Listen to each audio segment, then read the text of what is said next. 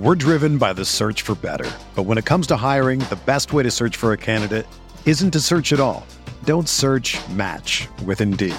Indeed is your matching and hiring platform with over 350 million global monthly visitors, according to Indeed data, and a matching engine that helps you find quality candidates fast.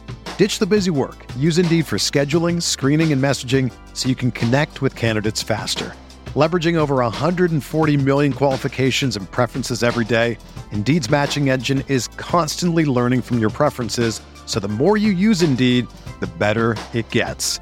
Join more than 3.5 million businesses worldwide that use Indeed to hire great talent fast. And listeners of this show will get a $75 sponsored job credit to get your jobs more visibility at Indeed.com/Blue Wire. Just go to Indeed.com/Blue Wire right now and support our show by saying that you heard about Indeed on this podcast. That's Indeed.com/Blue Wire. Terms and conditions apply. Need to hire? You need Indeed. Pro teams have millions to spend, and they don't always spend them wisely. But when it comes to a great shave, you don't have to shell out tons of cash. Harry's saw customers getting ripped off by the shaving industry with overpriced, underperforming products and decided to do something better. They found their own way to make beautifully designed razors for a fraction of the price of the other big brands, so you never wonder if you overpaid. Harry's shaving products look great, and the weighted handle makes shaving feel great too. I like to keep my beard neat, and Harry's always leaves me with a smooth yet crisp shave. Harry's quality is top-notch, thanks to German-engineered blades made in their own factory that stay sharp longer. You can get a 5-blade razor, weighted handle, foaming shave gel, and a travel cover for just $3 at harrys.com/Blue Wire. And Harry's has the highest customer satisfaction in the shaving industry, plus a convenient subscription option that you can cancel at any time. Getting the best doesn't mean spending the most when you shave with Harry's. Get started with a $13 trial set for just $3 at harrys.com/Blue Wire. That's harrys.com/Blue Wire for a $3 trial set.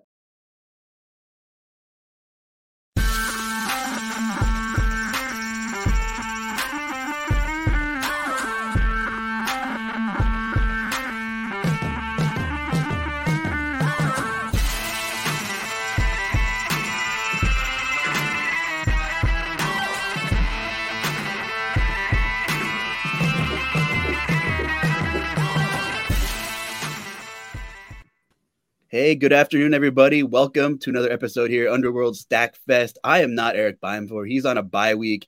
I'm Justin Carlucci, the Luch.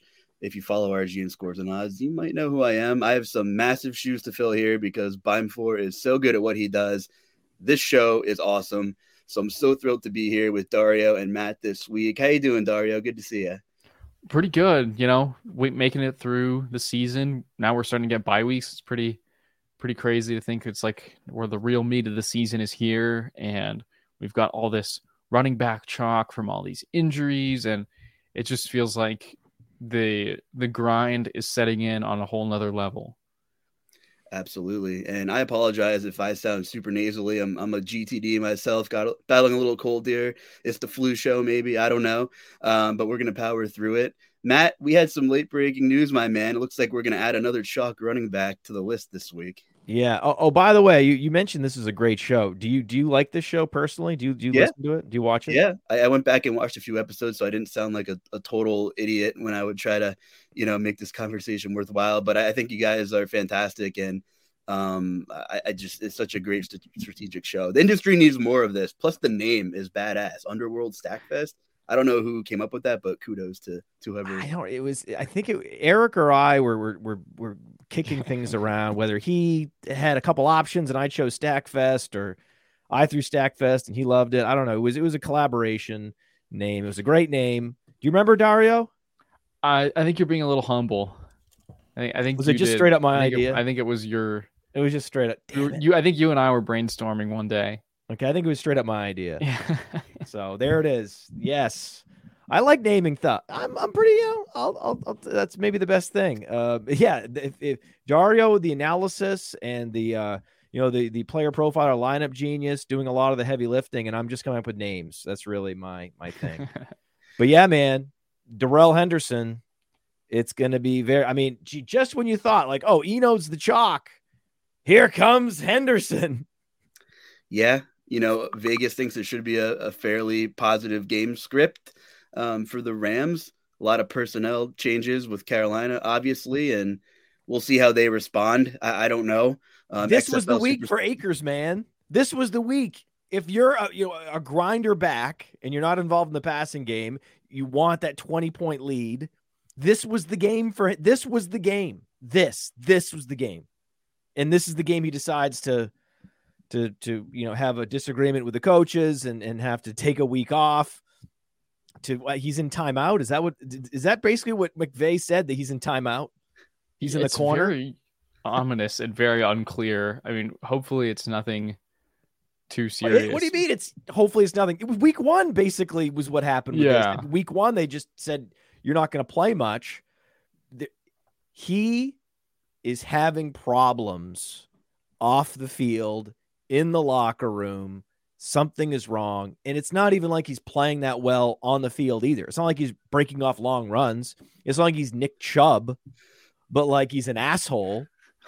And then there would be some decision to make if you're the coach. No, it's an easy decision if you're the coach. It's like, you're not playing well, and clearly you're not getting along with key people, so just stay home, buddy.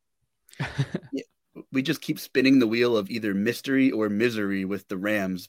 Of course, the whole Allen Robinson situation, where I think most of the industry has given up on him being a thing.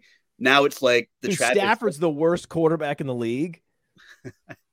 I mean, he's like the QB, 22 in fantasy? Terrible. He's the most underperforming quarterback drafted by anybody to be a starter in single quarterback leagues, other than Trey Lance. You can't use Trey Lance, though. At least Stafford's he's been out there, right? Robinson's out there. Akers is out there.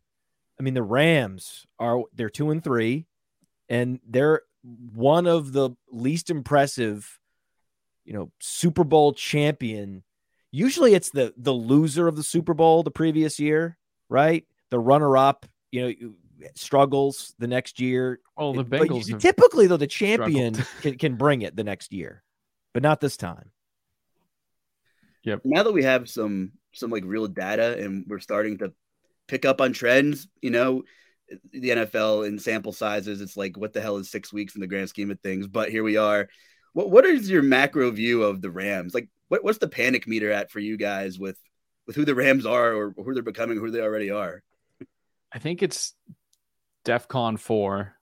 Like, you're pretty concerned, especially with the offensive line. Like, Stafford hasn't been able to do anything under pressure. Like, either Allen Robinson is toast and they overpaid him, or they don't know how to use him. I think I want to have some faith in McVay because he's definitely kept them, steady for the last 5 years. But I think right now they're seeing the worst offensive line they've had in his tenure as head coach. And the entire offense is built around that. Obviously, like the run game, the pass protection for these long drop backs, these rollouts. So I think that I'm pretty concerned. I think that they're definitely no longer the favorite in their division. The 49ers defense has looked really intimidating.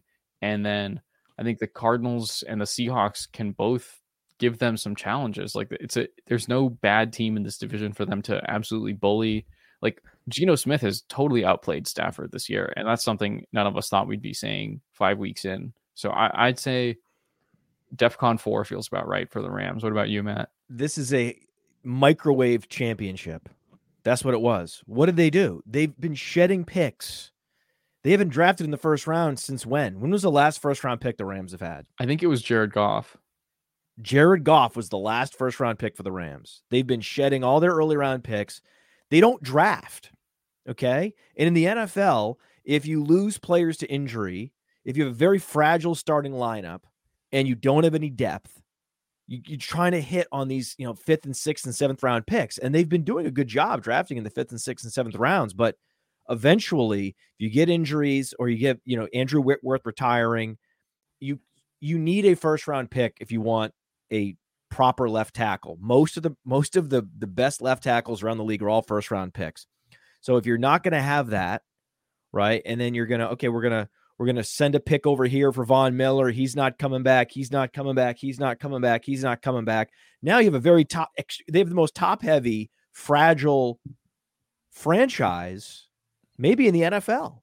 And so when you take a step back and you realize how they built that championship, it's like, it's not nearly as surprising when you see what's going on right now.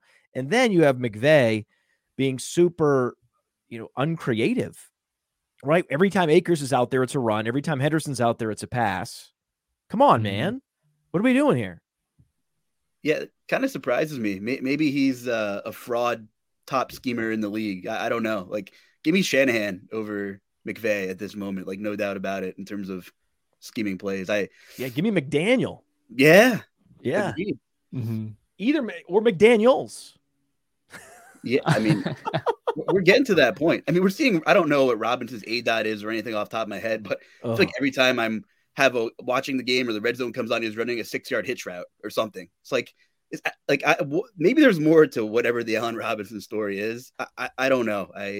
He was great at Penn State. He was great with Blake Bortles for the most part. I don't know what the hell happened in Chicago. I don't know what the hell's happening now. But you made a point. Odell Beckham was struggled for the first few weeks there. Brandon Cooks had a lost season there. So it's if you're not Cooper Kupp, it's a tricky spot. Tutu Atwell's been irrelevant, so that was a loss. Tutu Atwell, right? Wow. A DFS Van Jefferson was drafted in every best ball league. Van Jefferson was drafted. He's scored 0 points, and when he comes back, you're going to get anything? I don't know.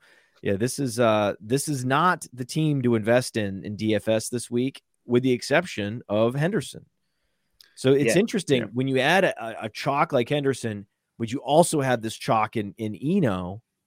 Then you have the war of the chalk, and it'll bring down the ownership on both players. That where you would have seen 50%, you might see 35, 40%, and so that's good, right? It's not every day we give like a 5K chalk running back. We have multiple.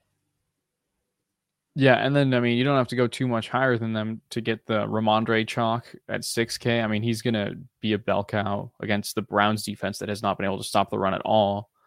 And then, of course, the Kenneth Walker chalk. He's only 5.4K. Oh my god! He's gonna be a full blown starter for the Seahawks. So both sides, it's not possible to spend more. So if you're spending more than 6K on a running back this week, you're doing it wrong. Because the ownership is going to even out across all these guys. They're all going to cannibalize the ownership across these guys, and you shouldn't. It's a lot less scary going with the 30% owned running back as opposed to a 50% owned running back. Yeah, I think you're okay with playing one of these chalk running backs and figuring out how to be a little bit different with the other spot. Actually, we have 2 games that seem to be and project much better than the rest of the games this week. And we're going to spend a majority of that show on them as well. And maybe towards the end, we'll look at a contrarian game or something sneaky that sticks out. But I don't know. Should we lead into the conversation of the 2 games that seem to be gaining some steam and have some pretty high expectations for some scoring? Well, one of the guys is Kenneth Walker, and he's in that game, right? Right. That was this perfect segue with and Kenneth Walker to talk about that Cardinals Seahawks game. We've got the Cardinals favored by 2.5 on the road in Seattle, 50.5 point over under. Neither of these defenses have been able to stop hardly anyone. So what's your guys' top favored stack here? We can go straight to the optimizer here. I think that we start off with Kyler Murray, but all of the options on the Cardinals side are appealing to me. So if you guys have any preference between like Zach Ertz, Hollywood Brown, Rondale Moore, let me know. We'll start plugging this in. I think that if we could go back through the archives and look at our shows, it's the Kyler Brown stack has been like the don't overthink it, just keep going back to that stack every week. Yep. So I'm not overthinking it, man. Sorry. Like we said, you can find creative ways to differentiate your lineup elsewhere, but let's just start with what we know works. Yeah, I like that. And then I think with this second, and I guess Justin, if you I mean, I guess you said you've watched the show, so you probably know sort of how our optimizer works. But basically, start with our quarterback, and then we can lock in 2 other skill players. It doesn't necessarily have to be like, oh, we'll use both the locks on this main game stack, because we can force the stacking later on. So we can also pin someone else down from one of the other games that we like. Like, for example, if we wanted to take a stance on, like, I mean, Kenneth Walker and Eno Benjamin are obviously in this game, but if we wanted to incorporate Darrell Henderson, I think he's going to pop up in a lot of optimals anyway. Breece Hall is very appealing. Is there any maybe bargain running back we like here? Travis Etienne. I like it. Travis Etienne. I've been on Twitter. Twitter says Travis Etienne's trending toward a breakout. If Twitter was just a single fantasy analyst, he'd be like all in on Etienne this week. So we know that these 2 games that we're going to talk about today have like by far the highest totals, most stack appeal. So let's just force some big game stacks and see what happens. Like, I think we can allow up to 2 Seahawks, at least 2 Cardinals, tight end and running back stacks. Why not? And let's see what these 10 lineups look like. So start off with Kyler, Henderson, and ETN as our running backs. Love that. Jalen Waddle making it in. I think he's an interesting option because his price has just gone down so much since the 2 huge games we saw. But obviously, he's dealing with Skylar Thompson as his quarterback, so we can always swap him out. I think Amari Cooper's in another good spot. Got Hollywood and Ertz with Lockett on the bring back. I love all these pieces this week. And then I think the Saints defense, the Bengals haven't really, lived up to the hype this year. So I can see why they're falling in here. What do you guys think? Should we swap out Waddle maybe? Yeah, I mean, Waddle's interesting. It's not crazy. It's not crazy. Just to echo Matt's sentiments, I Hollywood Brown is my don't overthink it as well. I mean, the guy's a 39% air yard market share, just a massive number going up against Seattle, who gives up, I think they've given up the second most passing plays of 20 plus yards. I mean, he has an incredible ceiling this week for sure. Mm-hmm. So. And it's his last game before Hopkins returns, so it's kind of like throwing that party just before your parents come back into town. Like it's his final going out with a bang game as the wide receiver 1, maybe. Let's do it, baby. Let's have the Hollywood party. Yeah, so I think this is a very solid lineup. Let's see what else gets jammed in here. Ramondre, we called it. Another chalky running back makes it in with ETN. DK Metcalf is the bring back here with Rondale Moore.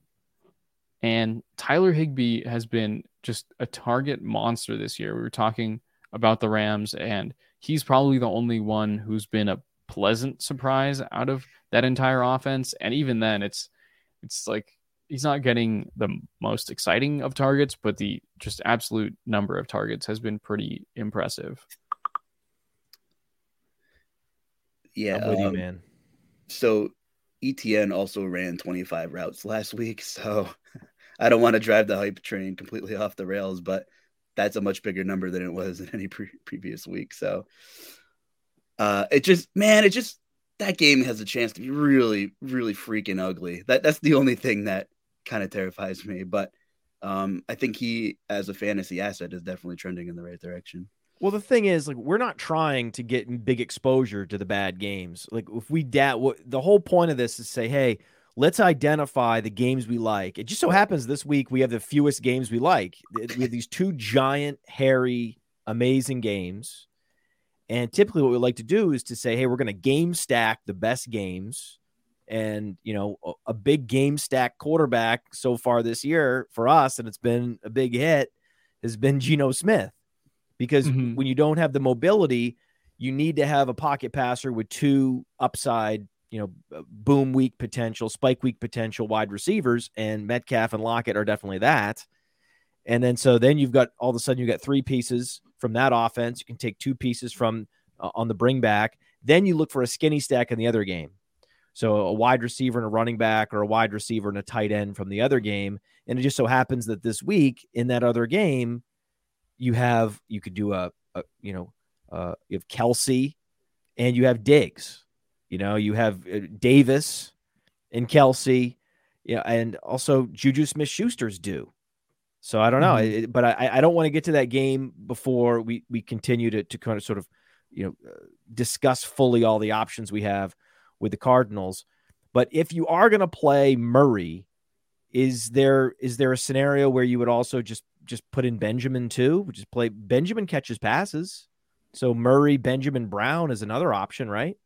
Yeah, I think that it's definitely in play. Like you said, Benjamin has been used as a pass catching back. James Conner's out. James Conner obviously gets plenty of targets in this offense.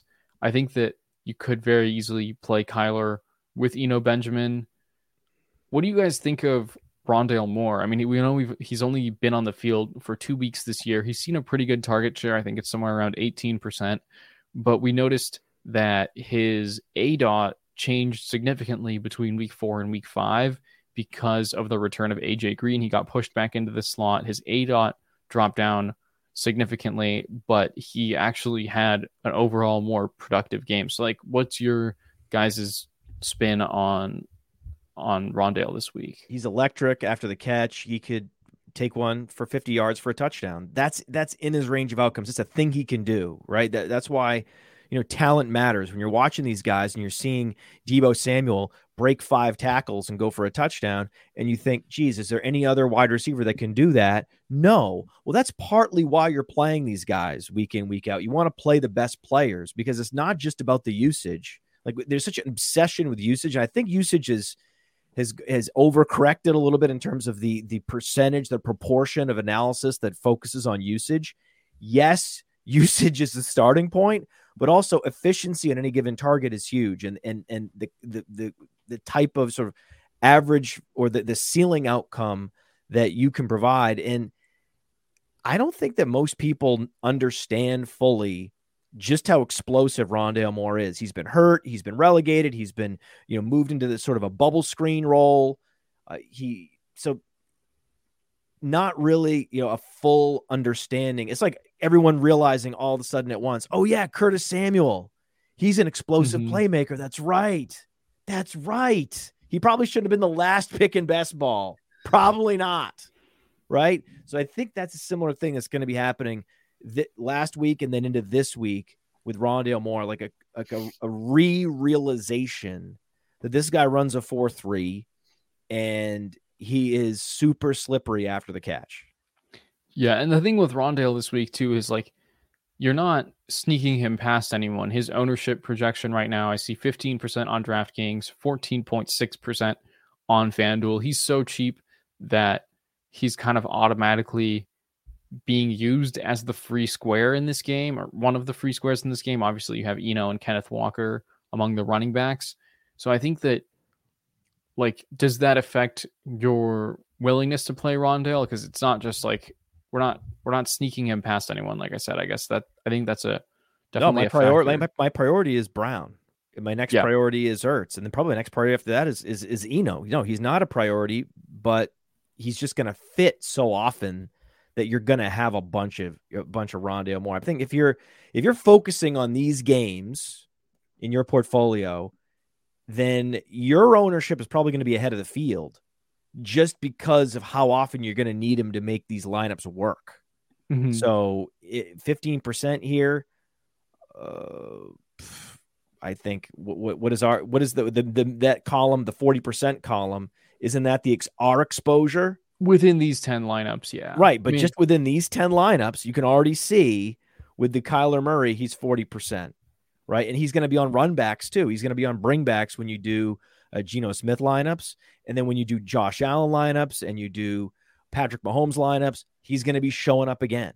So I can guarantee you it's going to be greater than the 15% when given our process that we typically advise.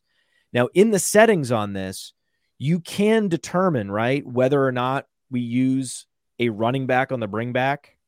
So in the stack settings, I believe you can say, do not use a running back. Okay. I think we can control allow the running back stacks. Yes. You see that? Allow running back stack. Yes. That is essentially, that's an important thing.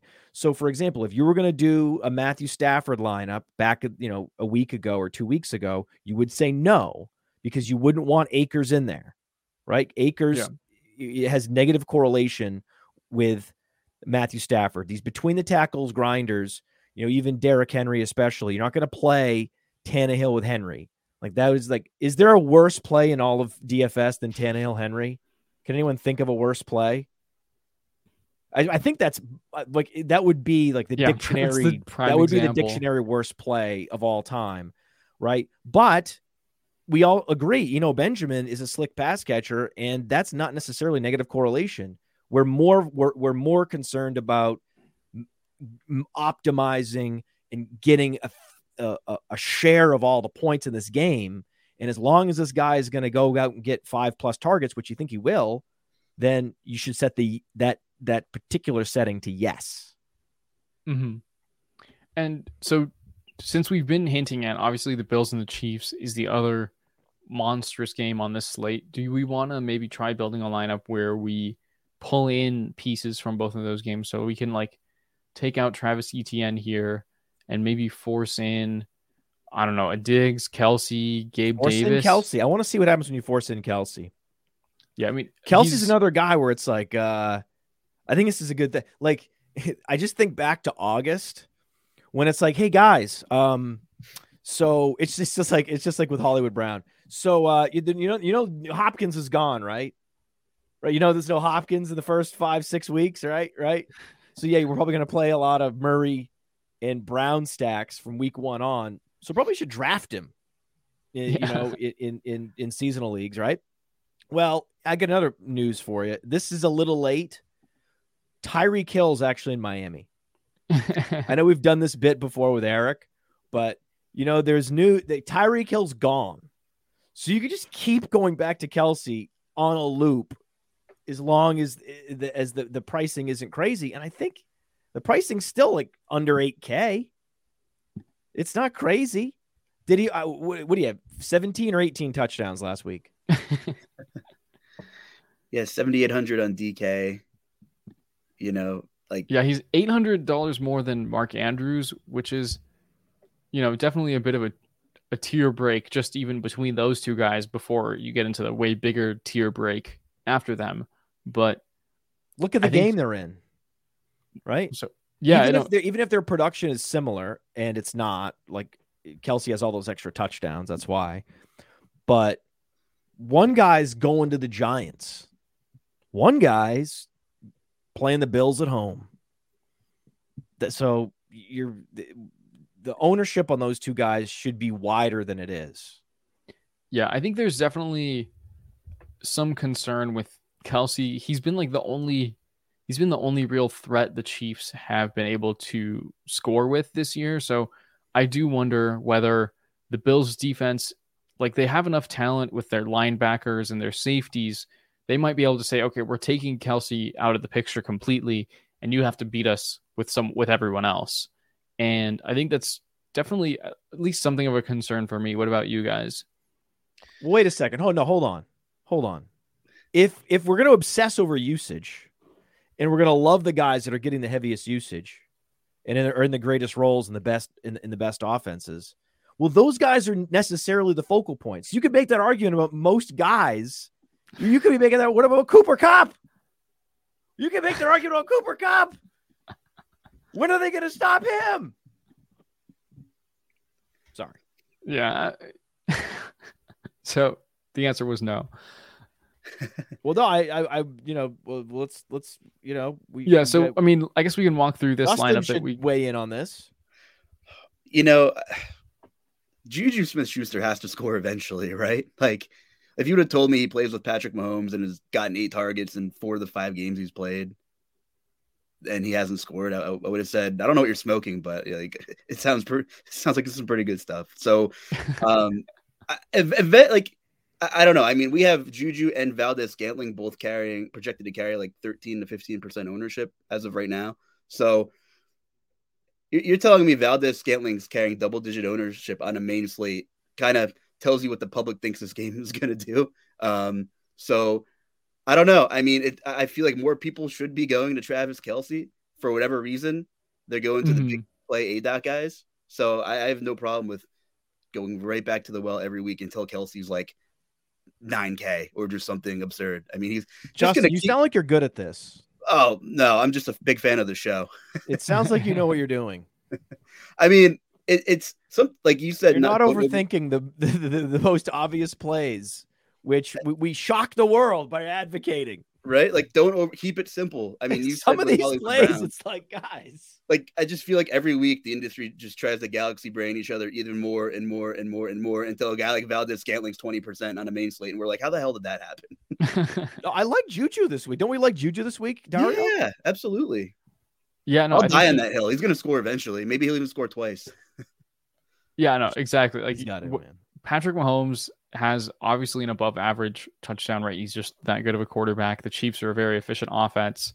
You don't get, almost 40 targets across 5 games and keep up that pace without eventually finding the end zone. I mean, I think he's obviously looked less efficient than we would have hoped, but yeah, like touchdowns follow target volume. That's like a basic rule of fantasy football. So I'm on board. I think that we, like, in this lineup, just that, we forced in Kelce. I can see that, we're kind of paying the price in terms of getting Cobb and Rondale Moore. It's like you end up having 2 bargain bin receivers while also having to play 2 of the cheap chalk running backs. So I guess, like, I think go back and put in Juju. See what happens when you put in Juju instead of Kelce. Yeah. Let's where's he priced at this week? Yeah, and 200. like, Kelce just obliterates Buffalo when they play. Buffalo's actually been pretty good against tight ends. I mean, but if you go back and search his last 4 games against the Bills, he's scored 6 touchdowns, 2 multi-touchdown games. So it's just death taxes and Travis Kelce against the Bills, honestly, at this point. Yeah. That makes... I hadn't quite looked back at the splits against the Bills specifically, but that's a pretty jaw-dropping number. So we got Juju in here. Still have Ertz and Hollywood coming in together nicely. I think Amari Cooper, we know he's lines up as a good play. I think that, as far as the overall, like, if you compare this receiving core with that one we saw in the last lineup where we have to pivot to Rondale and you have to suck up the value with a Randall Cobb. I mean, the difference between Zach Ertz and Travis Kelce that big, I guess, is ultimately the question, right? Pretty much. And yes. Right? I mean, the ceiling, theoretically, the ceiling difference is pretty monumental, right? I mean, this game could go into overtime. There's so many. It's just crazy. With the new coin flip rule. This game, it could be. Oh my God. 35-35, 38-38 going into overtime. I mean, it's just what we found so often is there are games where these quarterbacks that don't fire, or you seem to have what is supposed to be a shootout and it doesn't fire, but there's always something that is standing in the way. There's always some quarterback that that it's actually been struggling, you're talking yourself into to say, okay, this is why this is going to shoot out, and you're relying on 2 bad defenses or something. The most consistent shootouts are those where you have the 2 elite quarterbacks. That's where it's that you can set your watch by. That's the one. And we can go back to the last year's playoffs. And that's what happened. I think you could argue that the Bills and Chiefs defense as a together had more firepower defensively last year in the playoffs than they do now. So I think it didn't matter. It's not going to matter. It's just not going to matter. Yeah. When you have these 2 quarterbacks. The upgrades the Bills have had on their front 7, especially adding Von Miller. I think we saw what the Raiders did to Pat Mahomes, and they had him shaken up for most of the first half. But it's like, end of the day, you look at the box score and they scored 30 points and Kelsey had 4 touchdowns. Like you can get to Mahomes, but the Chiefs are still gonna like leave you pretty battered and bruised. So I think I agree with your point there. Yeah, and the Chiefs are not quite what they were last year on defense. So it's I just what other games do you want exposure? I mean, is there any game on the slate other than these two where you would even want more than 2, where you even would skinny stack? I think another angle about why this game should be so damn good is the willingness to not run the football, especially with two elite quarterbacks, who are definitely taking this game personal. But neither team. Okay, so out of all the ball carriers between both teams in this game, there's been one instance where somebody has had more than 12 carries. We already know that's it. There's been one ball carrier on each team through both teams that have had more than 12 carries in any game this season. It's kind of funny because I saw Eric gave Devin Singletary one of our expert tags and wrote a little bit about him. And I knew that was his blurb. I'm like, I don't even have to look to know Eric tagged Devin Singletary in this thing.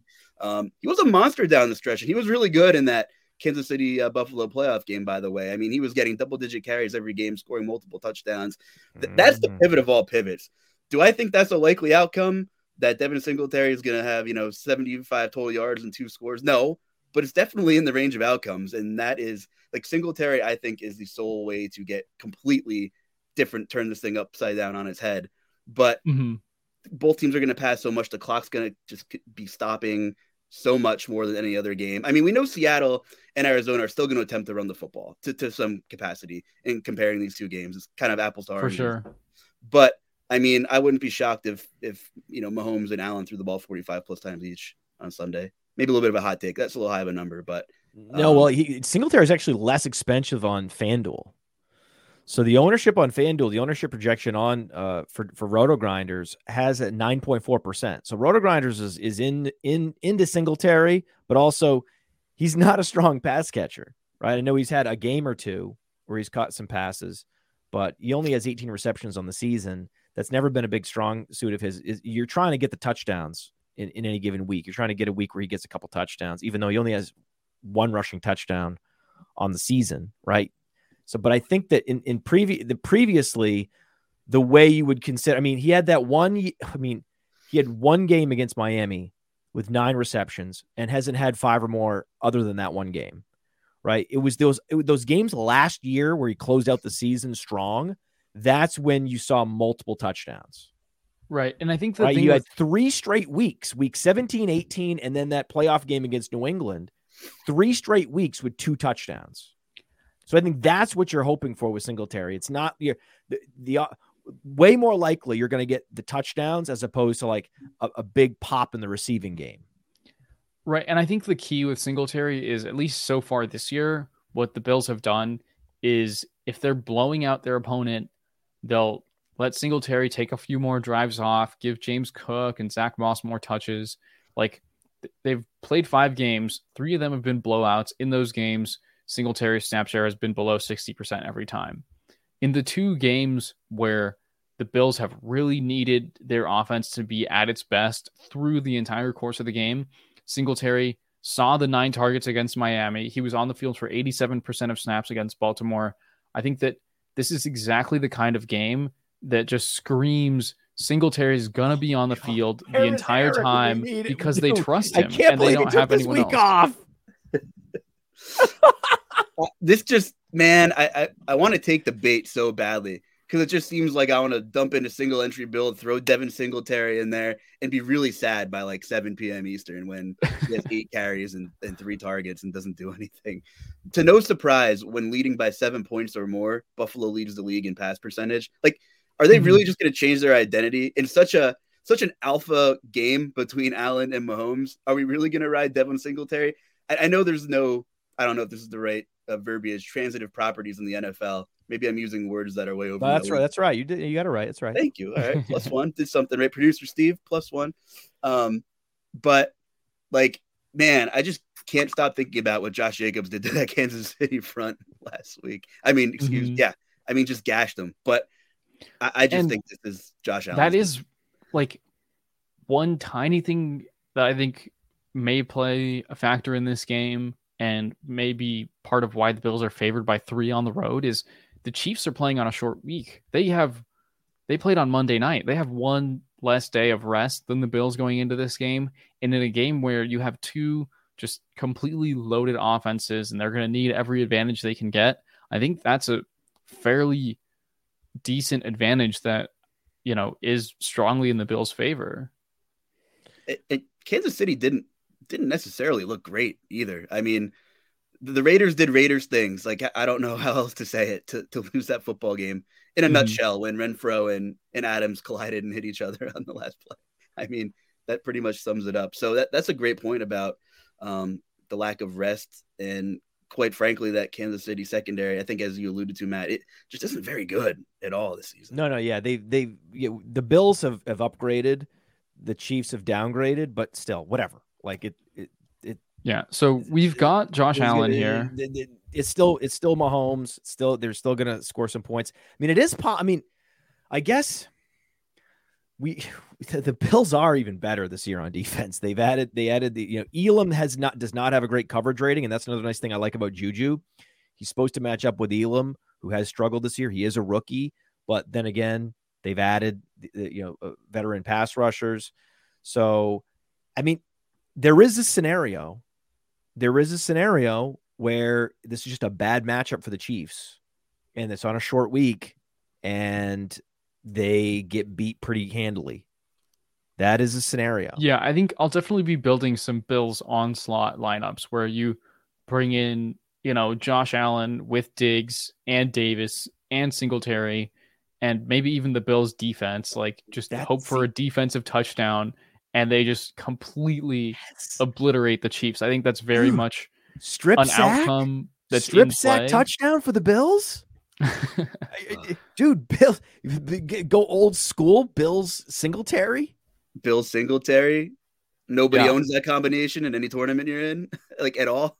That's going to be an unknown pair that correlates, right? So it's old school rushing and defense correlation. Yeah. What the hell do we know about defenses anyway? I mean, it's the worst. Volatility is NFL defenses. You can get lit up and have a strip sack in garbage time and be optimal. That's what I'm talking about. They already scored 12 fantasy points a game. I mean, how many defenses score even 10 plus fantasy points a game? This is an outstanding defense. I don't care who you are. And the Kansas City offensive line is not as good as it was. Singletary is a great play in these games against higher level competition. And then sure, you could add a Davis, add a Diggs in there, whatever you want to do. Add a McKenzie, go crazy weird.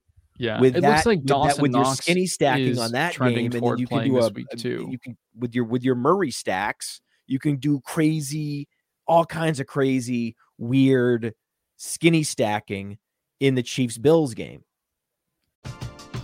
We're driven by the search for better. But when it comes to hiring, the best way to search for a candidate isn't to search at all.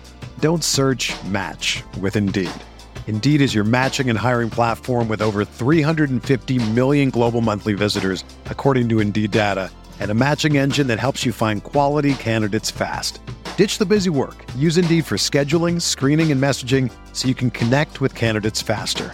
Leveraging over 140 million qualifications and preferences every day, Indeed's matching engine is constantly learning from your preferences, so the more you use Indeed, the better it gets. Join more than 3.5 million businesses worldwide that use Indeed to hire great talent fast. And listeners of this show will get a $75 sponsored job credit to get your jobs more visibility at Indeed.com/Blue Wire.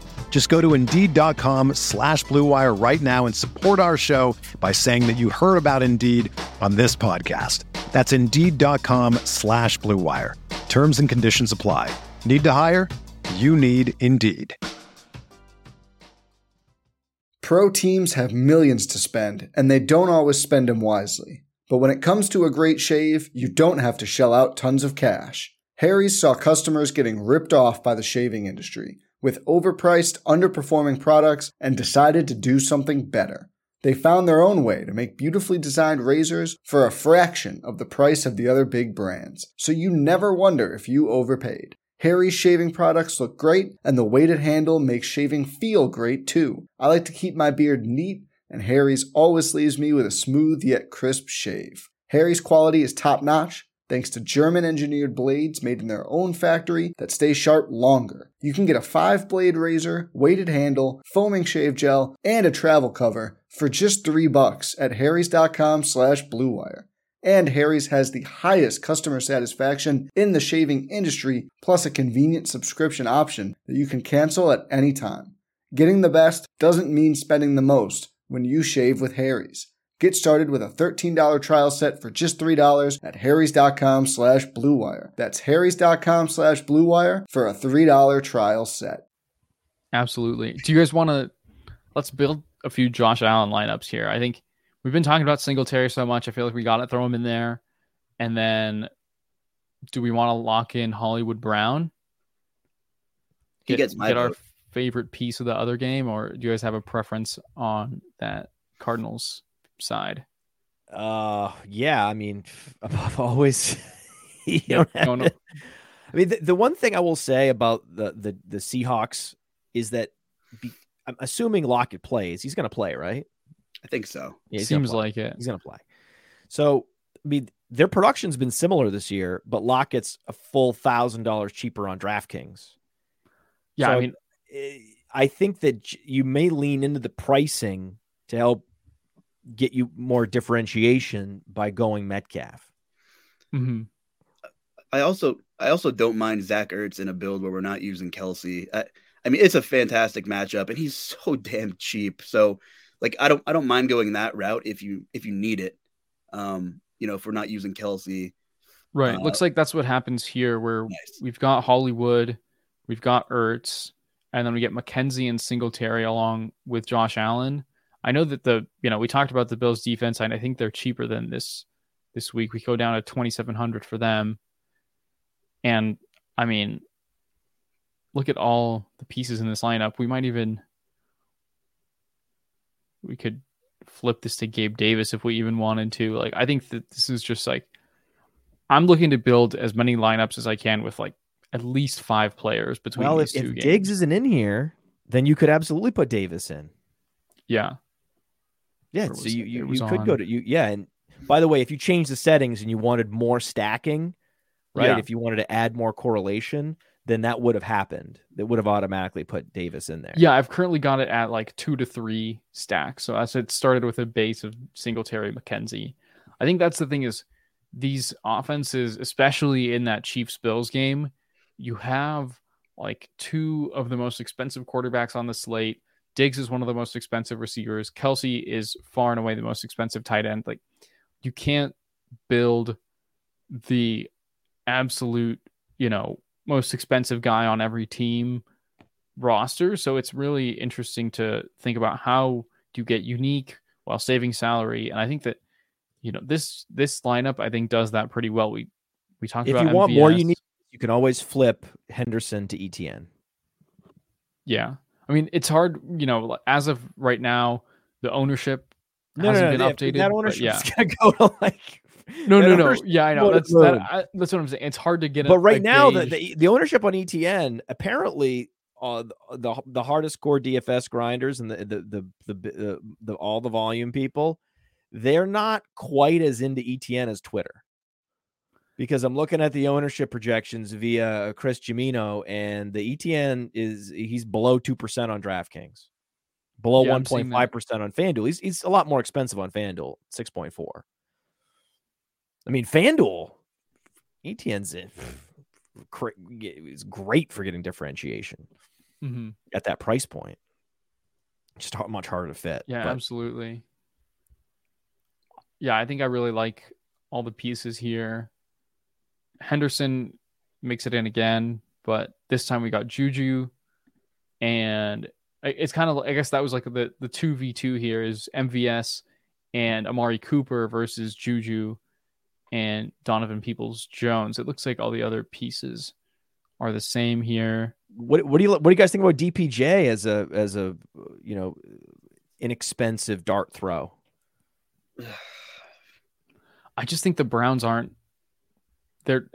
I think they're going to win this game. They're playing against Bailey Zappi, and I think that this game is going to be like a throwback to the 1940s in terms of the pass run ratio we see between the Patriots and the Browns. So I'm not super stoked about the secondary weapons on any side of this. Like, I'll play Jacoby Myers and I'll play Amari Cooper, but DPJ, Hunter Henry, I don't know.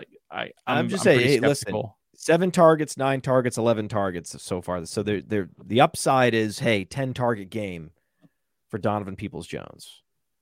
But it is the Patriots defense. I kind of don't think it would make a lot of sense to even get any exposure to that game at all. Mm-hmm.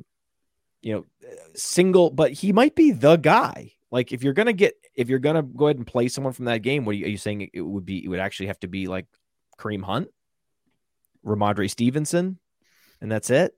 Just the running backs? I'm not opposed to paying up for Nick Chubb too. Like, if you're okay, like, I think that's a way to get different in a week where we have all this cheap running back chalk. Maybe Nick Chubb's ownership dips way below where it should, and you just take the easy 100 yards and a touchdown guaranteed. I mean, he's at 7.7% on DraftKings, 6.6% on FanDuel. FanDuel is the most expensive running back in the slate, but I think that, we all would agree that Nick Chubb has the upside to run for 200 yards and 3 touchdowns. So yeah, I think home game, but also Barkley's at home and he's 500 cheaper on DraftKings. Fournette is 7.4 against Pittsburgh. See, nobody will ever play Chubb, and they probably have the exact same conversation in their head when they're building a lineup. That's why he's going to be different, because no one's going to play Chubb. I love it. And the 3 touchdowns game is out there. It's definitely there. New England. This is not the Patriots defense when they were making credit card commercials with their offensive line. Like, they are not good at stopping the run. So I'm in on Nick Chubb. Oh my God. This is interesting. Chubb's got 7 touchdowns across 5 games this year. So I don't see what there is not to like. Remember every 3 or 4 weeks, everyone was complaining about Derrick Henry in previous years. Remember? Of course. Right. Mm-hmm. Everyone, it's like, it was at least once a month, just a general malaise set in the industry because it was a Derrick Henry week. Well, maybe that's Nick Chubb this year. Mm-hmm. Right.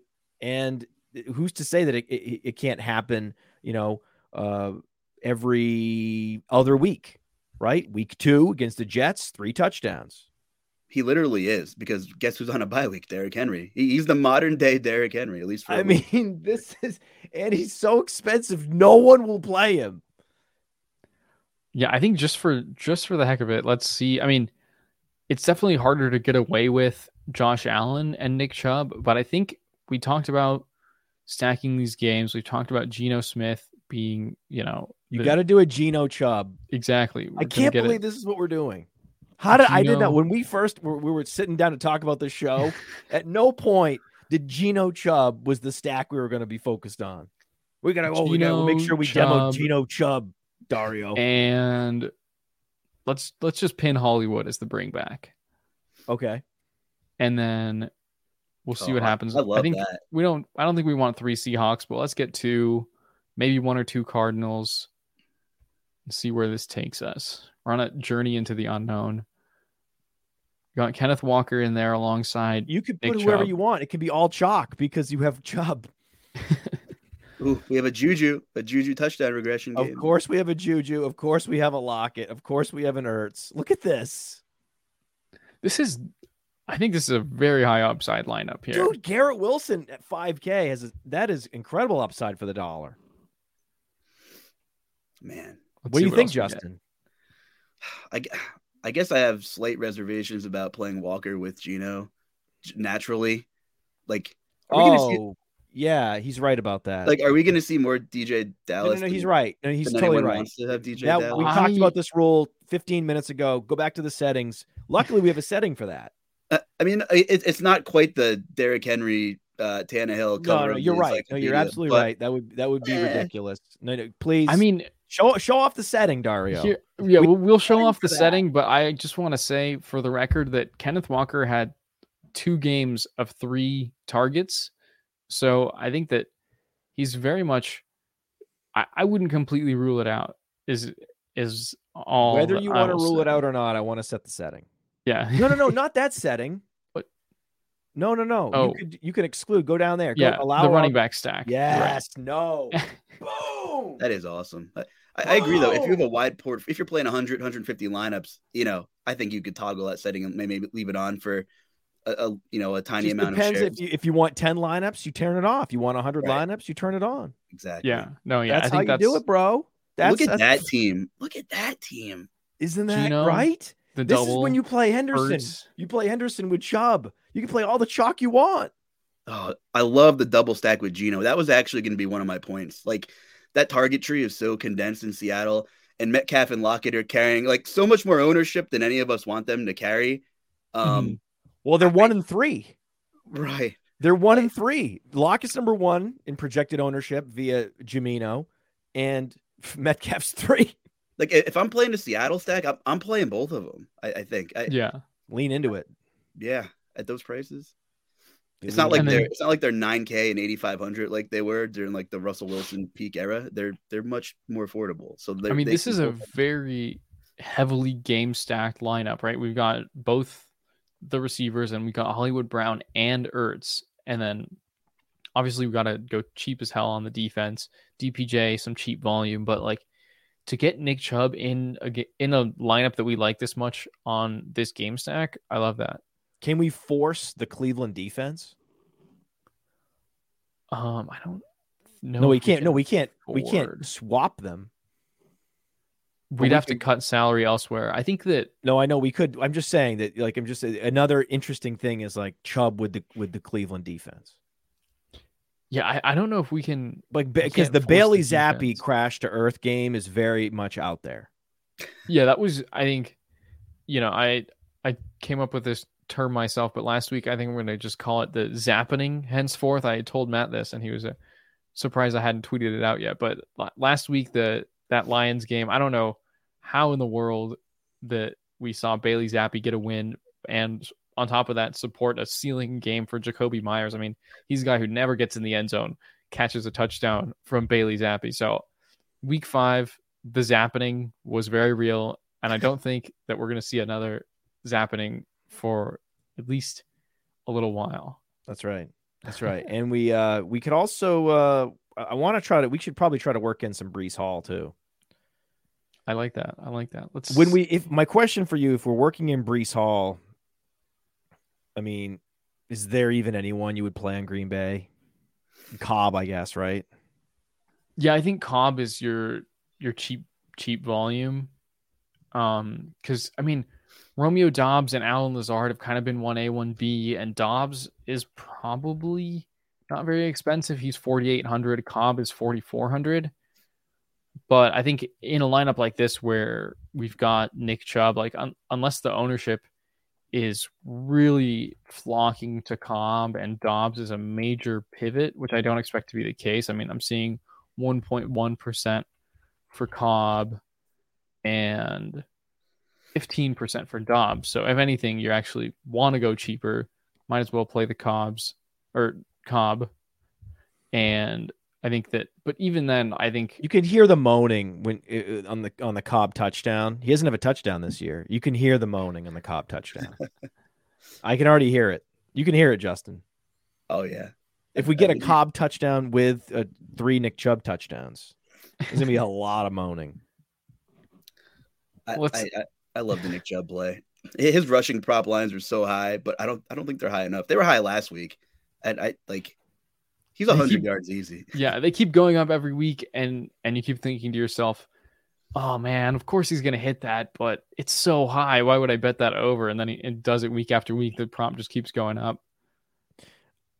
Is there, any tight ends you want to play from San Francisco, Atlanta? I think San Francisco, Atlanta is the type of game where you would play a single player in a bunch of lineups.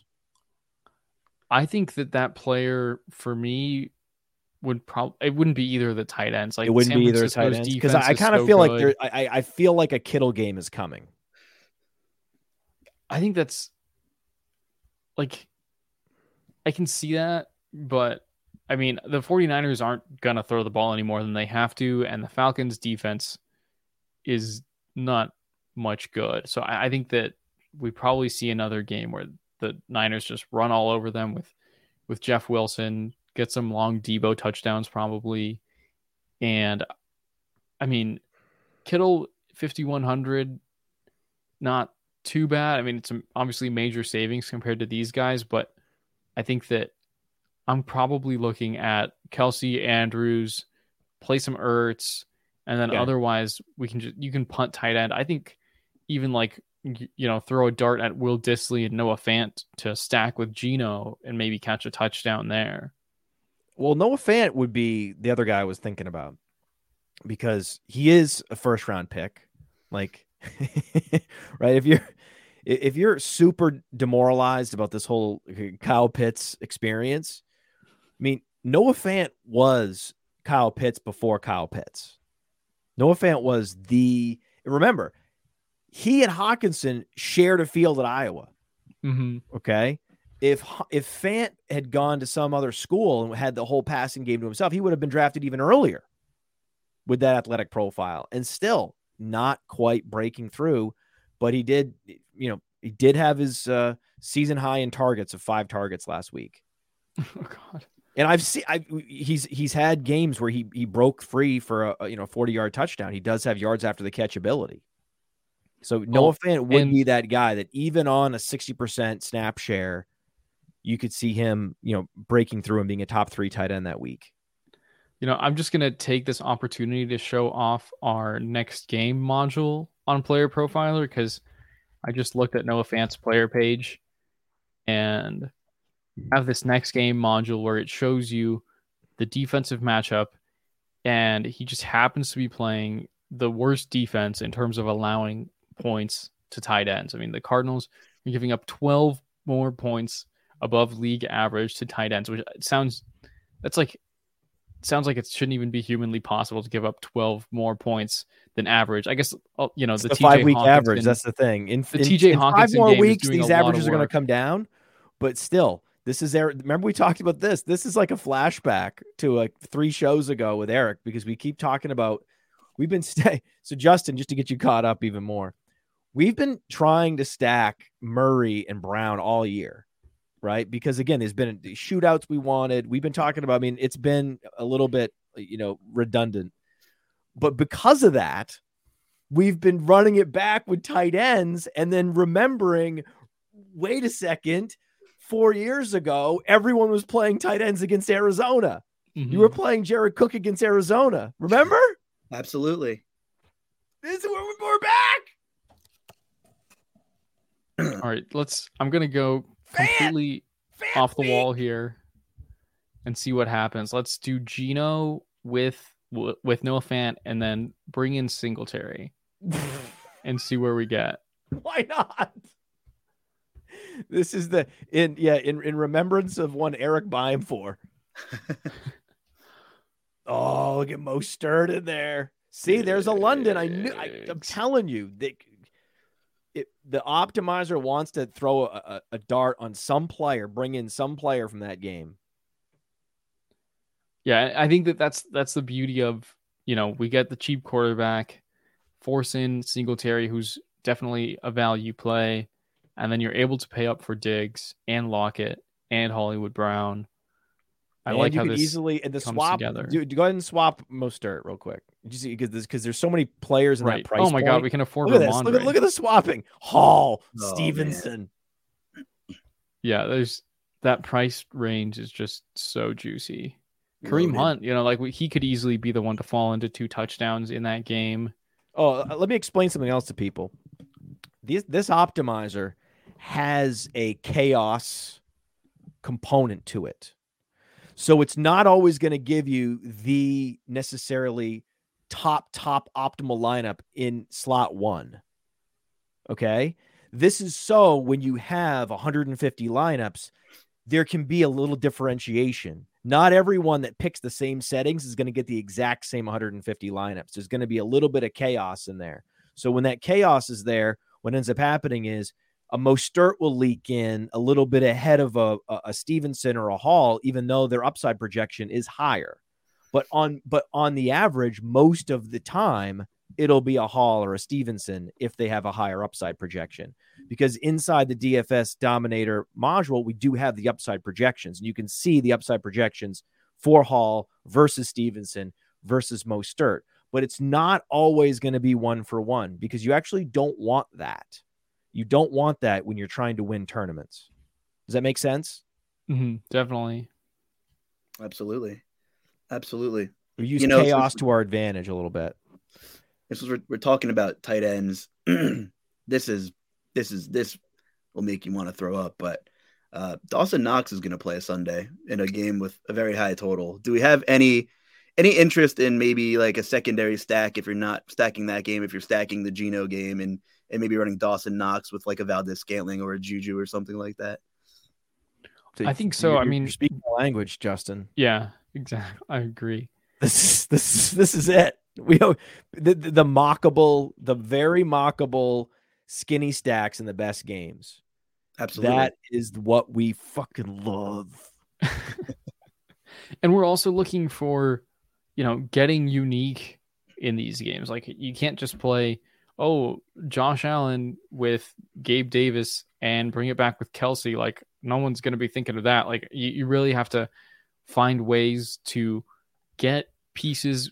Like you can risk going overboard with these games because they have scenarios where they will hit and just go absolutely to the moon. So I think you can and you should look for pieces of these offenses that maybe the field isn't totally gravitating towards and, get your Dawson Knox lineups in there, get your Isaiah McKenzie lineups in there and get, some MVS, some Rondale and so on.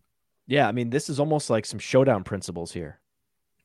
The game is so tantalizing and so in such a dominant force, such as like sucking all the oxygen out of the slate that it almost becomes a pseudo showdown.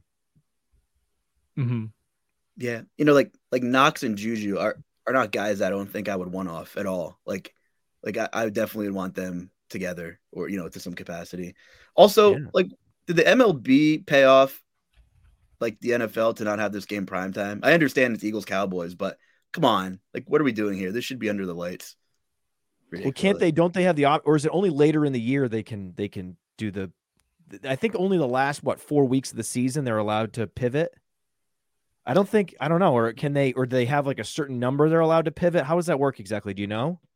I don't know. And maybe it's just because I'm a little salty because I'm in Northeastern PA and I'm not an Eagles fan, but like, I understand that's an integral game, but this is the game. Like everybody's been searching this game. When I saw it on the schedule, I was like, damn, that's definitely not going to be on the main slate because that has to be a primetime game. And then I saw that it was a 1 p.m. game. I was like, oh, baby, we're going to get Chiefs Bills on the main slate. I'm instantly hyped. It's like showdown. Yeah. I can't wrap my head around completely fading this game. There's going to be the tiny X amount of people who are saying, I'm just going to fade the game. It's not rational. Like, I don't think not. Right. We've talked about that. We know there have been big hairy games where there was a 52-point total, a 52.5 total, I believe. It was the Ravens and the Bills a couple of weeks ago. Right. There was that game. We decided to fade that. Yay. And but that was more weather related. Then the other game, remember the other game was where we were cautioning against being overexposed to Chargers Raiders because of the mismatch between the Chargers front seven and the Raiders offensive line. That's right. And then that ended up going under. So, we're brave. We'll fade these games sometimes. This one ain't it, boys. Just play Singletary and the Bills defense together. If you're thinking about fading the big pieces, just go Singletary Bills instead of fading the game. There you go. Yeah, there's way too many pieces to do a full fade. That actually doesn't make any sense. And the other games are just not nearly as appealing. Like if there was, a Lions Seahawks lurking among the non-main games here, like sure we would talk about that, but the other games on the slate this week are such a clear-cut below these two. Like, yeah, I mean, you probably, if you're doing 150 lineups, you should play some Lamar stacks every week. I'm not going to say don't do that, but if you're doing some 10 entry or 25 or 5, something smaller field, like, I think you just have to build your focus around these two games and not get too cute with it. And all 4 of these quarterbacks being your primary quarterbacks. All 4 for sure. Is there any, since we should probably start wrapping up soon, are there any other stacks or games you'd like to talk about? We had some Tom Brady mentions in the chat. You mentioned Lamar, and I think that has piqued my interest a little bit, at least to some capacity.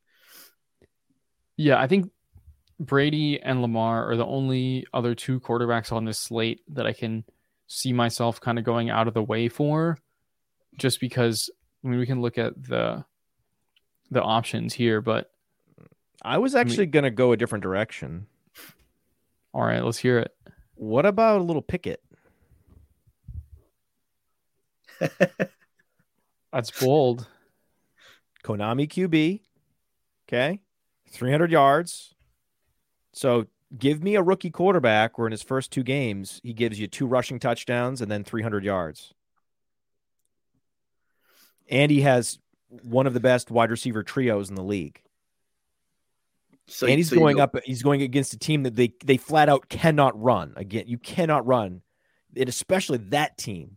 I mean, that is like an immovable force against an immovable object. Right? Yeah. You're not going to, Harris is going to have -1 yards. That might so be it's going to have to be on Pickett. And we're talking about Pickett down 20. Right? So if you wanted to do Pickett, Pickens, Fournette, something like that I think that would be interesting. That would be, if you want to have, like, what I like to do is say, hey, these are my 4 quarterbacks, and then my 5th quarterback in my portfolio is a fun quarterback. Right? I like to Lamar's get fun. Not fun enough for you? Lamar is fun, but Lamar is easy. Lamar, Andrews, Barkley, whatever. Okay. I mean, there's not like that many choices. What are you going to do? Right? You're going to Lamar, Andrews, Barkley, or just Lamar, Barkley. Okay. Fine. But it's a little more, if you do Pickett, it becomes a little more interesting. I'm not saying it's going to hit, man. All I'm saying is, this is, if there was a Stranger Things, like, if you think about it, right? Just close your eyes, open your eyes, think about the Millie Maker winner that hits that's not from those 2 featured games. And you're like, well, what the hell? Oh, you used Pickett. Oh, to get salary. Oh, it's not a Brady lineup, man. It ain't a Brady lineup. I think that's definitely the biggest appeal with Pickett is I mean, we talked about Geno being cheap. Pickett's $500 cheaper. Like, get that. Look Pickett. At him with the mullet in the Pittsburgh. He's got the swag. It's a home game. Guys, he's got the swag. He's not recently divorced. I'm not trying to sell too hard on this. I'm just saying that would be my fun option. But it makes sense though, because then you can go like Diggs, Kelsey. Like, if you want the firepower together, That's what I'm saying, man. That's what I'm saying. Because, again, dude, if you revolve your thinking around the 2 games, right? And then the other game we talked about the last time that I was here on the show was that, I remember, it was Seattle, Detroit. That was our onslaught. That was our call of the year, I think, for sure.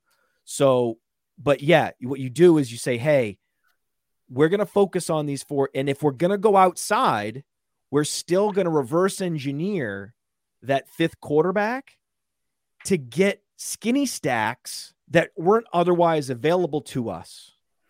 That's what you're talking about, Justin. Absolutely. So if Kelsey Diggs doesn't exist, like in the real world of your lineups, otherwise, that's the whole point of that 5th quarterback that you're introducing. Couldn't agree more. Very That's bold, the show, boys. Did you want to mention Lamar? I don't know if I'll get crucified if I say I was actually toying with Lamar, Barkley, Andrews, and you just had not much money at all to spend. And then I'm like, I wonder if I'll ever get an invite back to the show if I come here and say and whisper Darius Slayton really softly in anyone's ear, who's leading the league in air yard market share across the last 2 weeks. Super scary. Nobody's going to own him. He's 3,800 though.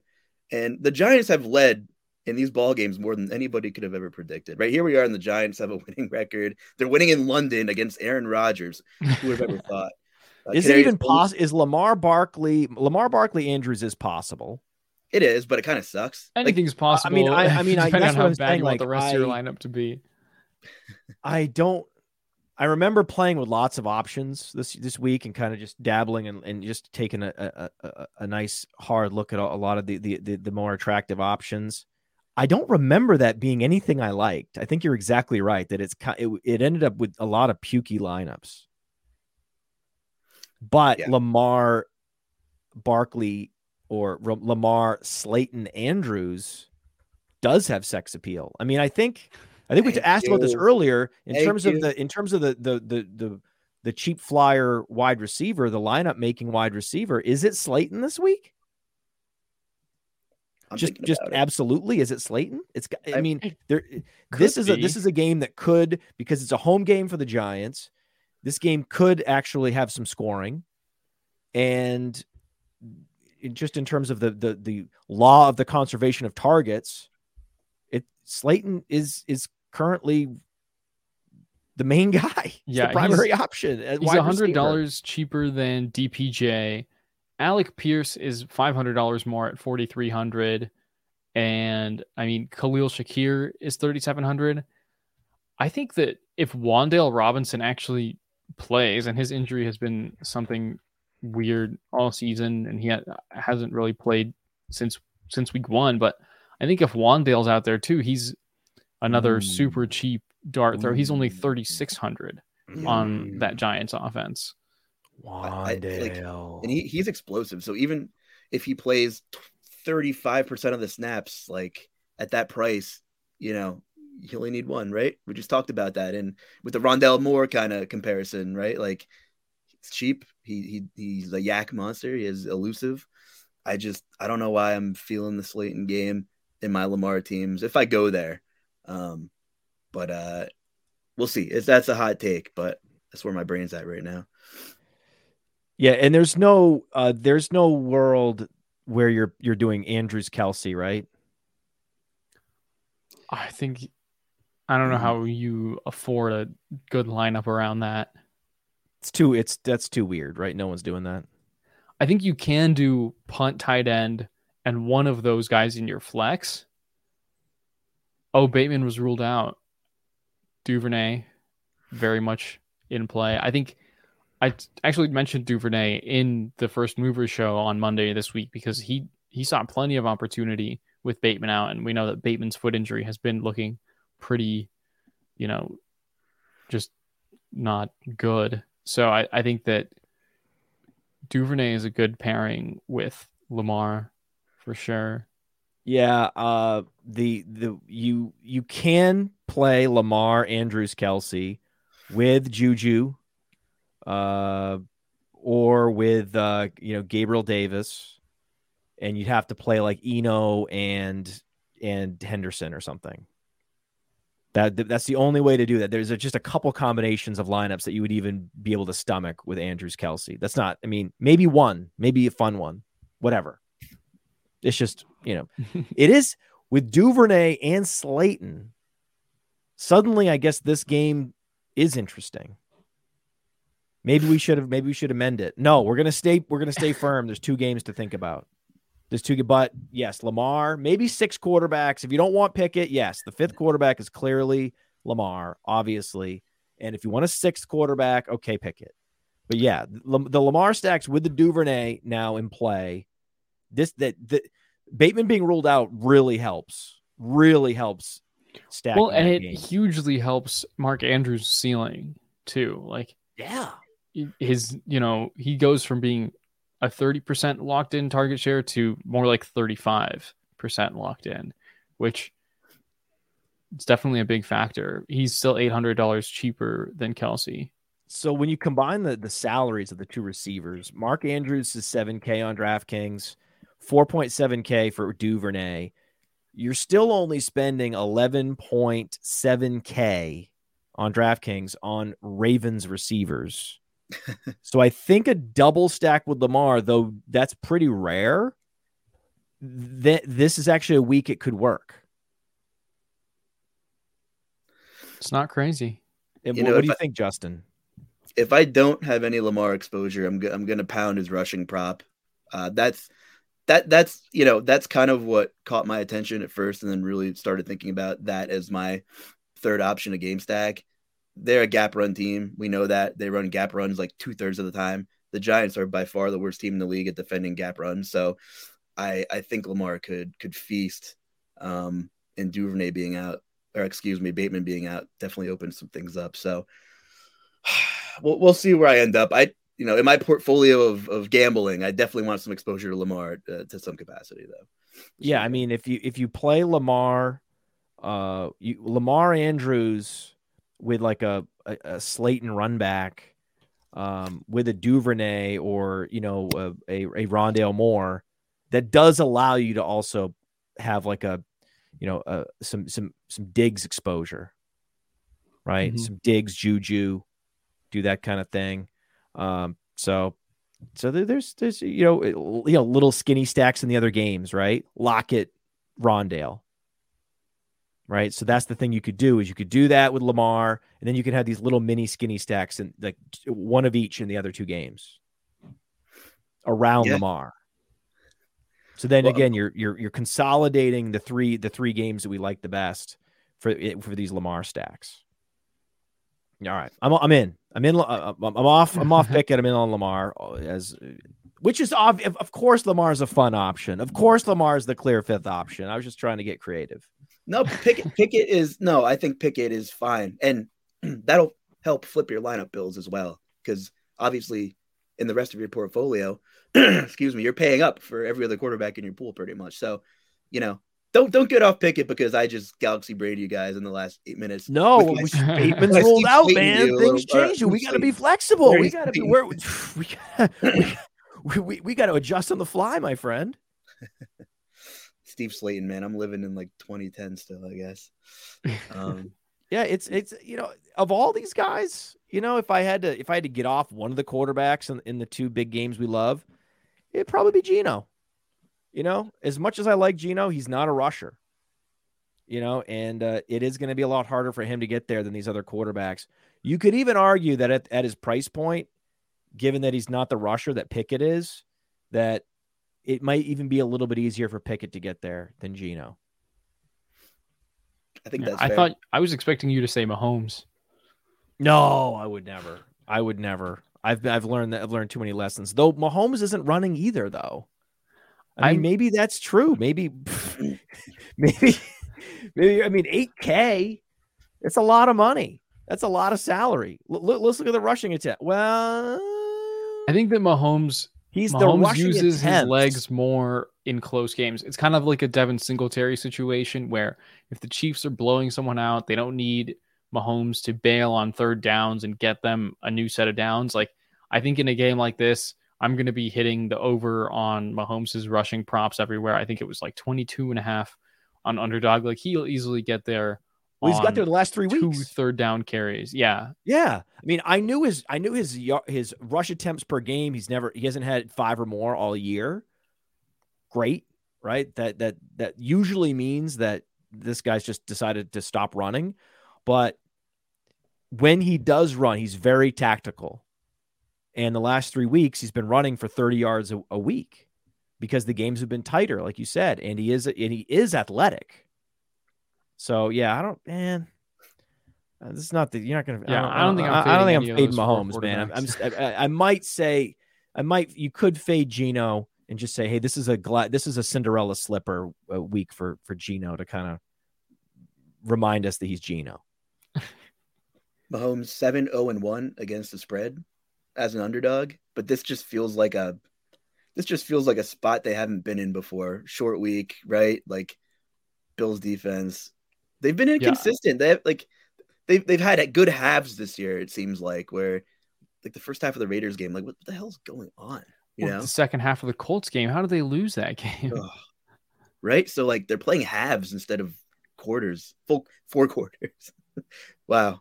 I'm pretty much Aristotle with that analysis, but I don't know. Interesting stat though. We'll see. Fellas, anything else you want to dive into before we wrap up and get out of here? Let's just watch Pickett, see what happens. I'm all of a sudden super bought into that game. So I'll be watching him closely. Yeah, I think that's it for me as well. Thanks for joining us and hosting this time around, Justin. Definitely appreciate you guys. Had a lot of fun. We'll head out of here. Good luck. Enjoy your weekend, everybody. For Matt and Dario and producer Steve, I'm Justin, not Eric. He'll be back next week. Have a good weekend.